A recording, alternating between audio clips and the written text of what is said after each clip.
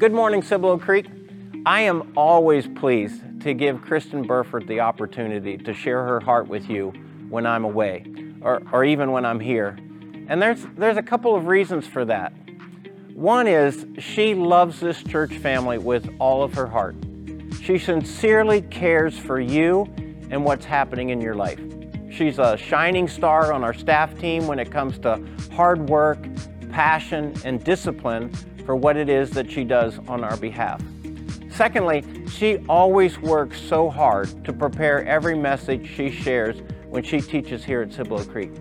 I know because she always asks me for some help, some input, some guidance, and she tells me about parts she's trying to shore up and how much she practices what she's going to share, which for us preachers just looks and sounds a lot like talking to ourselves. And thirdly, Kristin and her husband Doug have been a part of the Cibolo Creek family for over 20 years now. She lives this church and the ministry that we're seeking to accomplish in her home, her community, and her neighborhood. Kristin is vested. For 2 decades now, she has shown her tremendous loyalty and love for the vision and mission of this church. She's the real deal.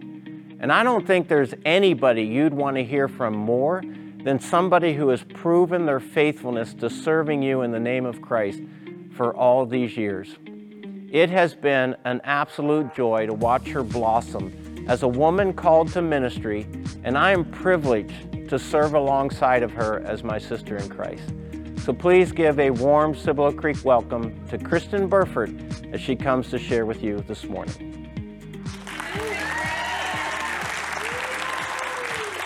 Good morning, and I can't wait until he comes back. But he's right. I do love you guys, and I love this community that has housed our family for 20 plus years. I'm also grateful to be up here to add to the conversation that we are having about becoming like Jesus. The heart of becoming like Jesus is discovering or rediscovering the characteristics of Jesus until his teachings become like second nature to us. So it goes beyond our head knowledge. If you've heard me teach before, you know that I'm a little bit of a storyteller. I kind of like to start out with a story, but this morning, we're not. I'm actually going to go straight into our topic and scriptures because this can be a bit of a difficult conversation. So I want to make sure that we get on the other side of hard into the promise, or love wins, as Laura sang earlier today. As the church, the capital C, the big church outside of here as well, we are struggling with this virtue of Christ. It is unique in its truest form to the character of Christ. And we have distorted, we've often misused the call to forgiveness in the manner in which Jesus embodied it. And I propose that it matters probably more than we realize. A few weeks ago, Landon and Stephanie Porter did a conversation with us on the characteristic of being unoffendable. It's a great conversation. If you didn't hear it, please go back and listen. But today, I want to draw a distinction. We are not talking about being offended today, but we're talking about when somebody wrongs you, when somebody sins against you, and you are called to forgive them. We're also looking at our own struggle in this area, not somebody else's need to forgive you. So often Sunday morning messages, sometimes we have the tendency to think about what somebody else may need from there. And I can say that because I have done that. So today we're going to look at it from our point of view, somebody that needs our forgiveness. So we're going to go back and look at starting with the ancient world.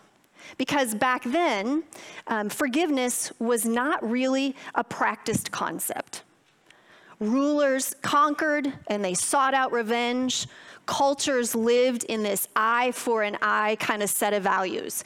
And even ancient philosophers and writers and poets didn't use language that was consistent with the forgiveness that we know of through Jesus. And as was his character, Jesus then turned that culture upside down.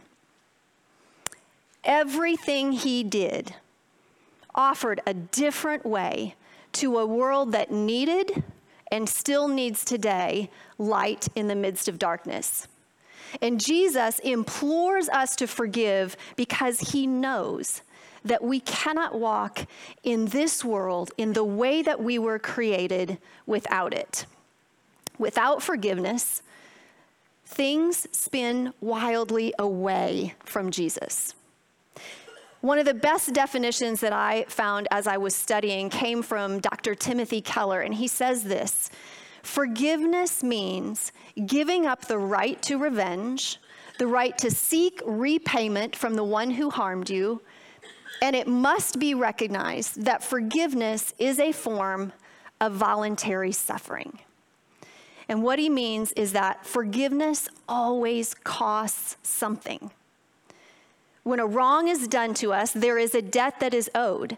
And then it's up to us to determine whether we are going to make that person suffer through revenge or through dismissal, or whether we are going to take on that suffering and absorb that pain by offering forgiveness.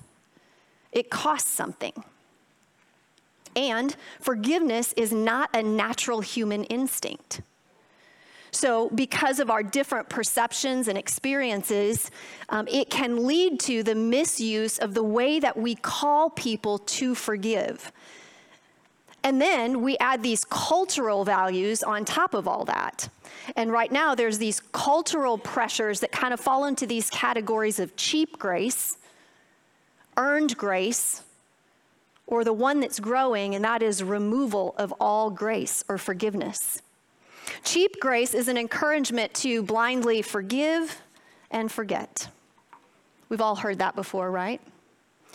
Unfortunately, this is often encouraged in churches and in Christian circles, and the result of that can sometimes be where abuse thrives, where the power differential between the abused and the abuser doesn't change and no justice occurs. And we say things like, I forgave them in my heart. And then there's this cultural pressure to have an earned grace, or I forgive you if they do something to make up for that wrong, until we decide that their suffering is enough to cover that wrong. The problem is this is also about power, whether we want to recognize that or not. It's our power over that person who's wronged us. And then there's this growing category of no forgiveness at all, where we say things like, only God could forgive that evil. I'm not capable. Or the one that's growing even more is that somehow forgiveness prevents justice. The problem is there's some truth in all of those, but they are all missing the costly forgiveness that we read about in Scripture. Dr. Keller also describes forgiveness as having these three necessary dimensions, and that's how we're going to talk about it this morning. There's the vertical. There's God's forgiveness of us and our understanding, our right understanding of what he did for us on the cross.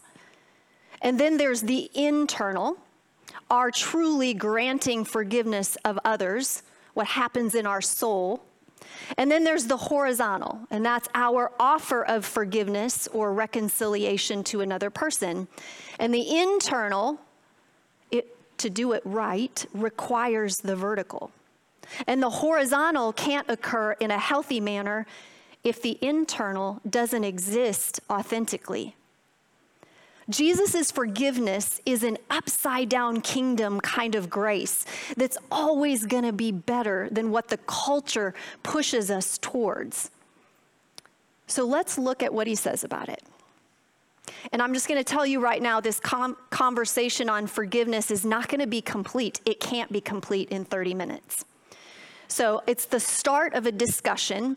And at the end, I'm going to leave you with some scriptures for you to then go on and learn some more about what Jesus had to say.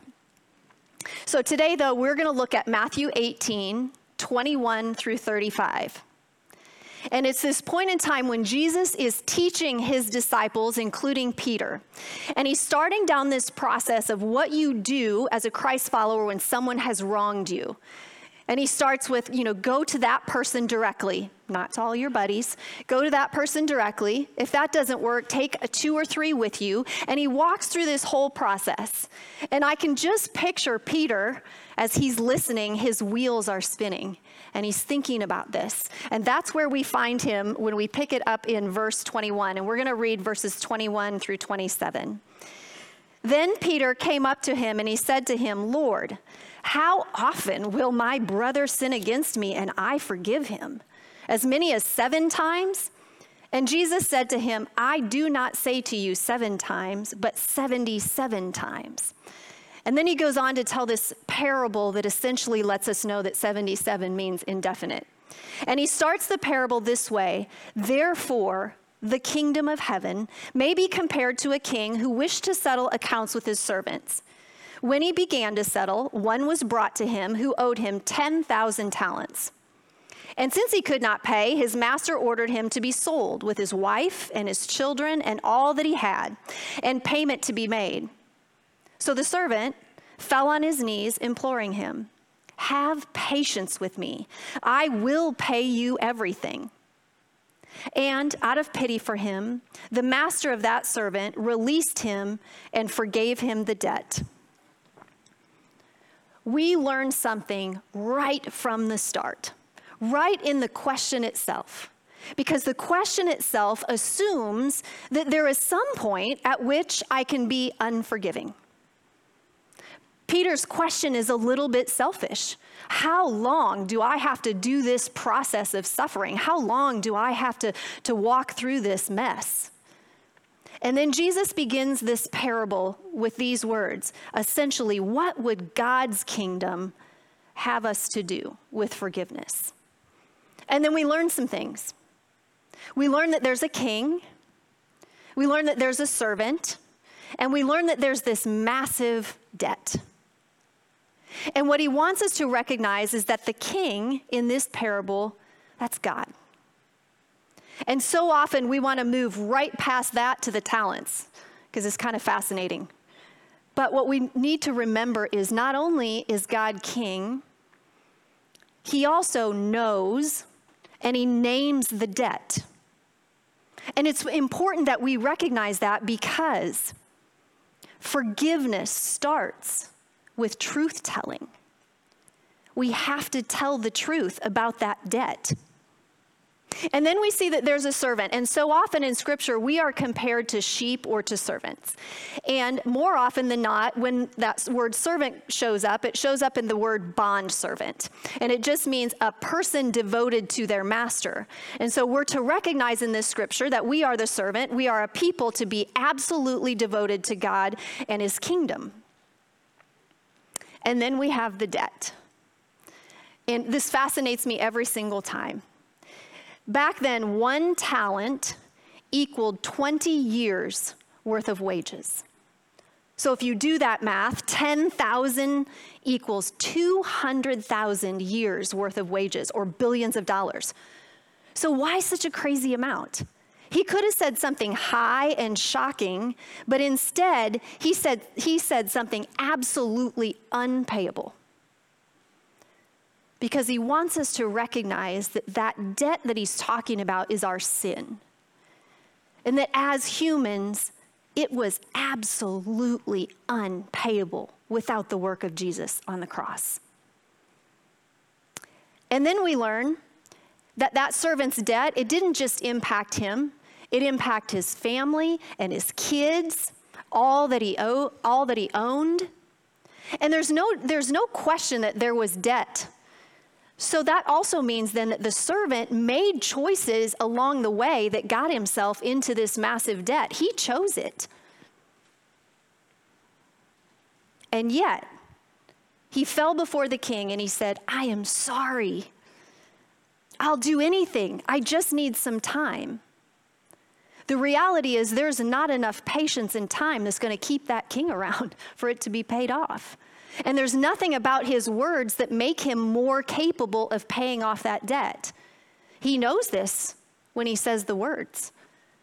And the king knows this when he hears the words. So was it his words that made the king take pity on him? No, it was sheer mercy and compassion and kindness. And it's interesting because the word pity here is the same word that's often used in place of compassion in Scripture. A couple weeks ago, David Martin introduced us to Matthew 9:36, which says, when he saw the crowds, he had compassion for them because they were harassed and helpless like sheep without a shepherd. That's what compels this king to forgive the debt and to absorb it. That's what compels King Jesus to take on that debt on our behalf on the cross. It's not as if that debt just suddenly disappeared. The king made the choice to take it on himself and forgive it. And he could have said, I let you go, but you still owe me something. But he didn't. He let him go free because he wanted to restore him back to his original position. That's what Christ does for us in the vertical on the cross when he takes on our sin that is absolutely unpayable. He forgives it completely, knowing that we are still a helpless people. We see in Luke that the first words he says on the cross are, forgive them, for they know not what they do. What we have to gather from these verses is that person that wronged you, they're a sinner just like you. They're broken. And we have to recognize that our debt, our sin against God is greater than any single wrong that someone commits against us. We have to change our view of that person who wronged us. That's what the vertical does.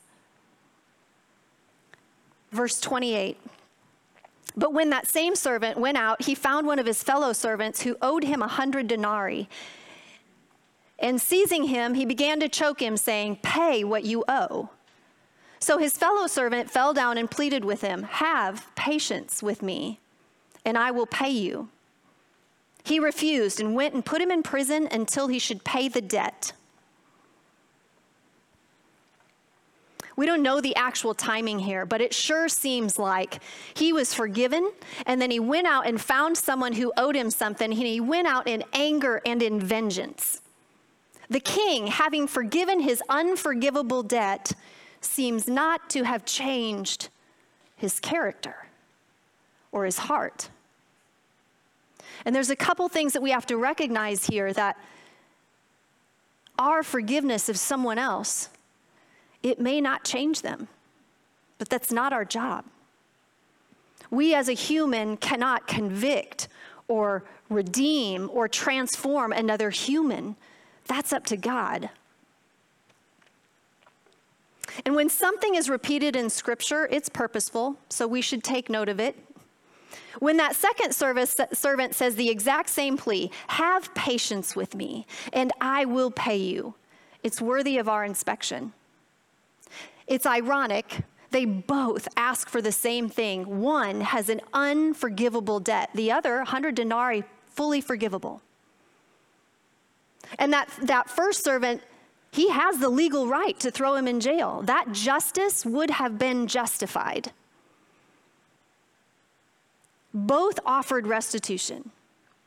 But what we learn is that when he begged for mercy from the king, it probably wasn't repentance. It was probably to save his own skin. And the outflow of that is what we see that happens. That is the internal. Us granting forgiveness to others so that the justice and the reconciliation that we seek can be fully based on having been forgiven and our own soul utterly transformed. Not based in revenge. The vertical impacts the authenticity of the internal. Verse 31, when his fellow servants saw what had taken place, they were greatly distressed, and they went out and they reported to their master all that had taken place. Then this master summoned him and said, "You wicked servant, I forgave you all that debt because you pleaded with me. Should you not have had mercy on your fellow servant as I had mercy on you?" And in anger, his master delivered him to the jailers until he should pay all his debt. It was his fellow servants, it was his community that recognized his hypocrisy, even though he was justified by the law. Do you think he was aware of his witness around him? Do you think we are? When we say we've been forgiven by a Savior, and then we are unwilling to forgive? Or was this first servant's self-justification, maybe even his anger, causing him to be unaware of the greater impact on those who were watching, those who were observing? They were quick to point out his inconsistency and his hypocrisy. It took him being called back before the king to be reminded of what he had been forgiven and why. He had to be called back before the king to recognize his hypocrisy. Seems crazy, right? But don't we do the same? Don't we sometimes say things like, how could he not forgive her?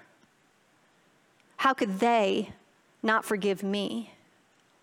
While at the same time being unwilling to forgive somebody. The world is watching.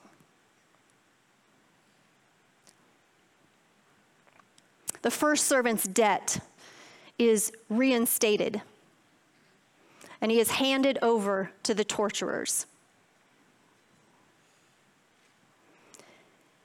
Jailers at that time, it's kind of an unfortunate translation, jailers at that time were really torturers. So the size of their debt, the massive size of that debt, means that that servant would be in the hands of those torturers for the rest of his life. The purpose of this parable is clear, and it's non-negotiable. And it's repeated in Scripture often.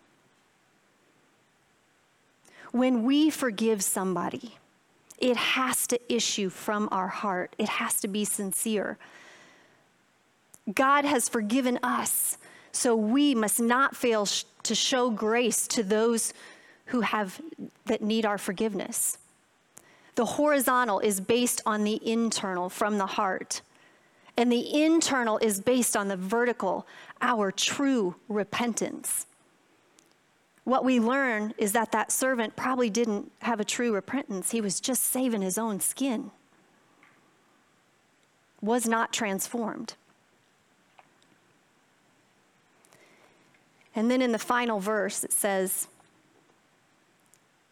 "So also my heavenly Father will do to you, to every one of you, if you do not forgive your brother from your heart." We all love the beautiful words of the Lord's Prayer. Many of us can repeat it by heart. And there's comfort and there's strength in knowing that our Father is a good shepherd. He's a God who leaves the 99 for the one. But let's not lose sight of the fact that even in the Lord's Prayer, there's a mention of forgiveness twice, because he knows it's something that will trip us up. And what we often don't repeat or we don't memorize are the two verses that follow the Lord's Prayer, which are exactly the same as the end of Matthew 18. "For if you forgive others their trespasses, your heavenly Father will also forgive you. But if you do not forgive others their trespasses, neither will your Father forgive yours." Friends, this is not a God abandoning you. He is still the good shepherd that seeks out the one. This is a holy God who wants to see you free from the bondage of unforgiveness. This is a loving and a just God who wants you to put the justice and the reconciliation into his hands and fully trust him with it. This is a relational God who wants you to be restored to a relationship with him so that then you can authentically be restored to relationships with his creation. And sometimes we make those who've wronged us our enemy. What kind of God do we put on display to our watching world when we do that? Is it the God who says, forgive your enemies? So what does forgiveness from your heart mean when we walk out into our Monday lives? In this person of the King, God did 4 things that Jesus is calling us to do. We have to be willing to name the violation truthfully as wrong and place it in his hands. Not dismiss it, not bury it. The King named the debt. Forgiveness starts with truth-telling. Paul in Romans 12:19 says, "Beloved, never avenge yourself, but leave it to the wrath of God, for it is written, vengeance is mine." And then secondly, we've got to recognize that that person who is hurting you, they're a fellow sinner. There is no difference between them and you in that way. And then the hard part. We have to want for their good. 1 Thessalonians 5:15, Paul says, "See that no one repays anyone evil for evil, but always seeks to do good to one another and to everyone." And then third, release the wrongdoer. Absorb that debt rather than taking on revenge. This is where what Joe had to say last week about selflessness comes into play, where we have to absorb that pain and that debt, and we have to be willing to say, I'm willing to lay down my life just as Jesus laid down his life for me. Romans 12:18 says, "If possible, so far as it depends on you and me, live peaceably with all." And then last, reconciliation is always the aim. God wants you to be reconciled to himself. He wants you to accept the gift of the cross, to be restored in a relationship with him so that you can then authentically be restored in relationship to those that he's created. God is reconciling all things to himself even today. But I want to pause here for just a second. This does not mean that you put yourself back in front of a difficult situation or an abusive situation. We listen to people of wisdom who have put up barriers for that. Counselors, psychologists keep the barriers in place if they're needed. It doesn't change the work that we are supposed to do in our soul towards forgiveness, to offer up that opportunity and be reminded that that person is broken and what happens in their soul is the work of God, not you. Let's go back to Keller's definition. Forgiveness means giving up the right to revenge, the right to seek repayment from the one who harmed you.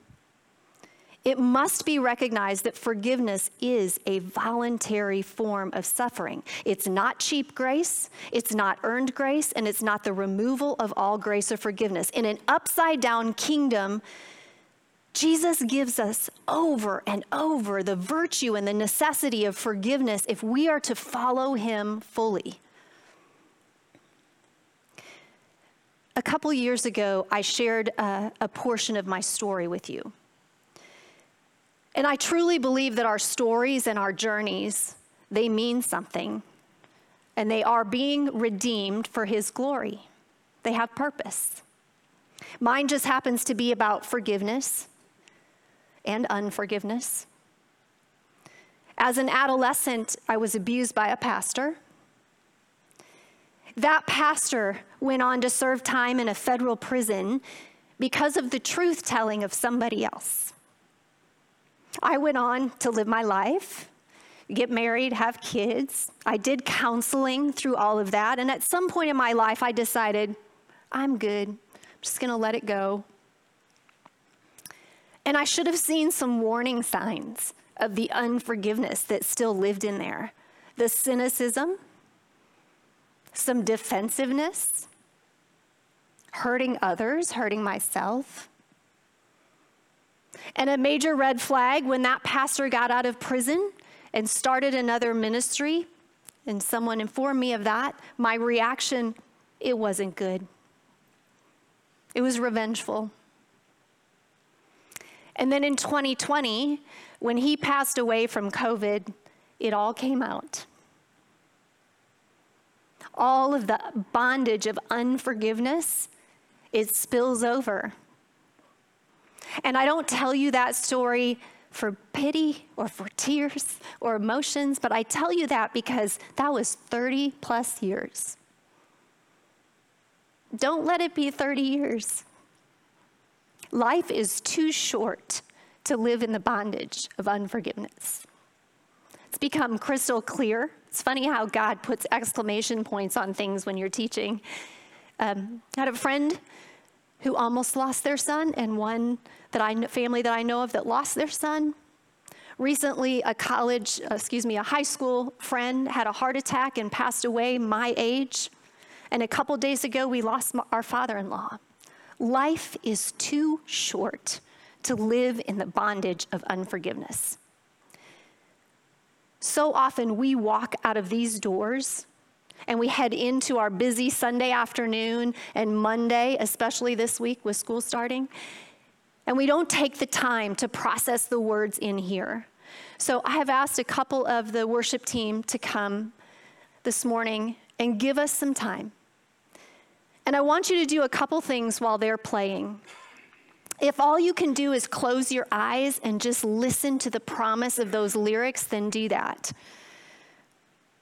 But if you haven't accepted the freedom that comes from placing your faith in Jesus Christ and saying, I'm weary of carrying around this sin, I want to give it to him, I would consider you to think about that.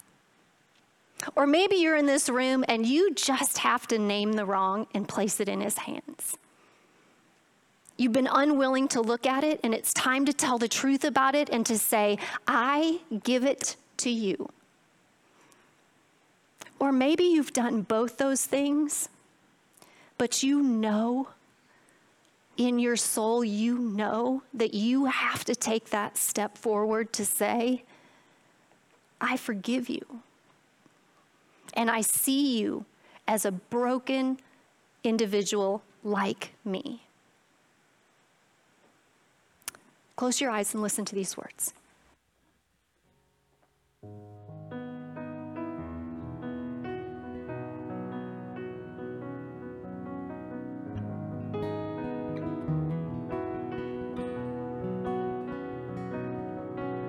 I'm the one who held the nail. It was cold between my fingertips.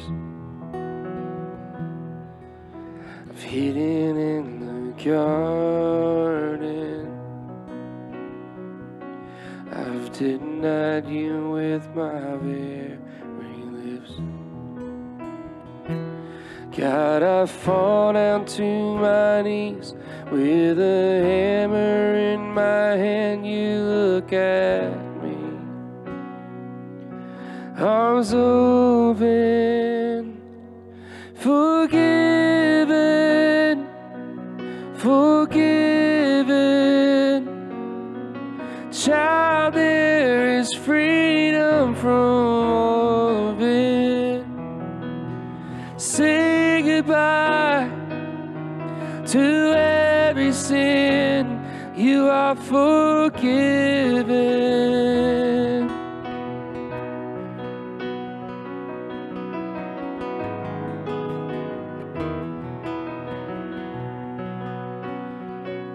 I've done things I wish I hadn't done,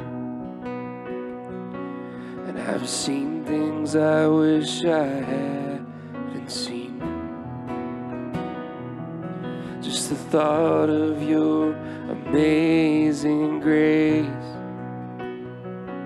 and I cry, Jesus, forgive me. And God, I fall down to my knees with a hammer in my hand. You look at me, and arms open, forgiven, forgiven. And child, there is freedom from all of it. Say goodbye to every sin. You are forgiven.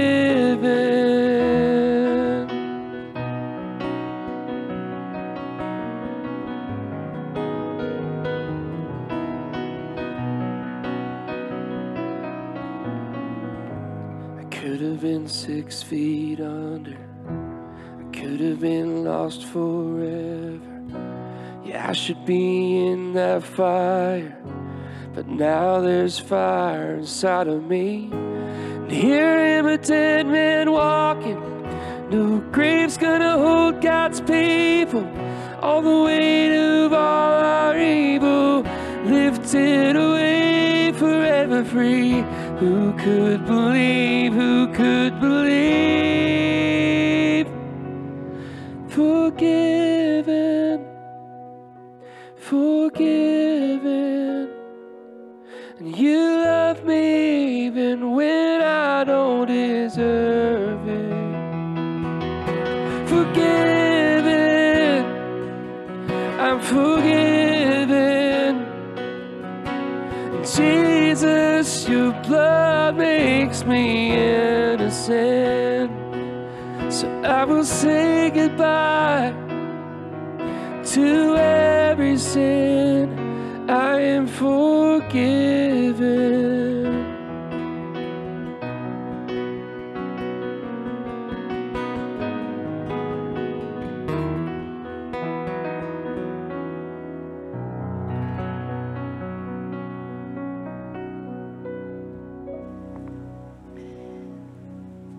The promise on the other side of the hard work of forgiveness is freedom.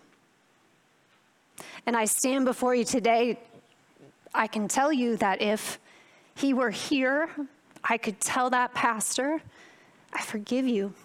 I see you as broken. It's worth the work.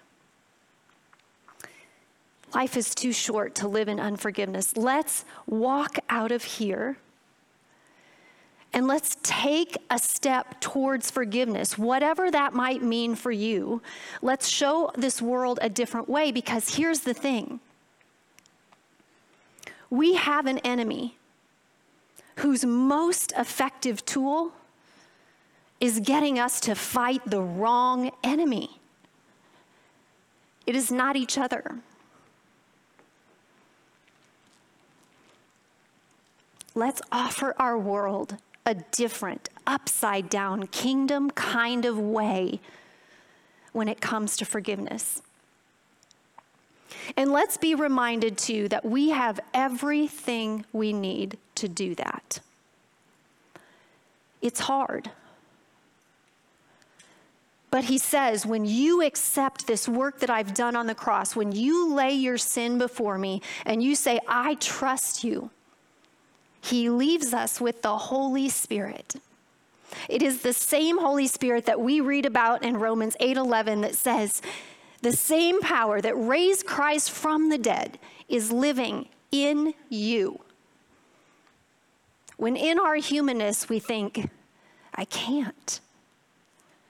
You can. You just have to grab hold of that Holy Spirit. That's the promise. The Gospel of John, it says, I have said these things to you, that in me you may have peace. In this world, you will have troubles. But take heart. I have overcome this world. Love wins. Let's pray. Dear Heavenly Father, we are grateful. We are grateful that you sent a Savior that carries all of our debt. Lord, we're grateful that we can gather in this room and have hard conversations and reminders that we are a witness to the world, that you do your work through us. Lord, we come before you knowing that it's hard. There's a lot of things that happen in this world that are hard to forgive. And we ask for your strength and your guidance. And we just call upon that Holy Spirit that you leave with us. And Lord, we just ask that you would remind us as we walk into our Monday lives that we would take this with us. Lord, you know all the stories in this room. You know all of the hurt and the unforgiveness that's here today. And you hold it in your hands and you say, you've forgiven, therefore you can forgive. Help us hold on to that. We ask these things in your name. Amen. As I said at the beginning, this is a beginning of a conversation. These are scriptures. If you want to pull out your phone and take a picture of that to continue to do some work around forgiveness, it's not a one-time conversation. Feel free to do that.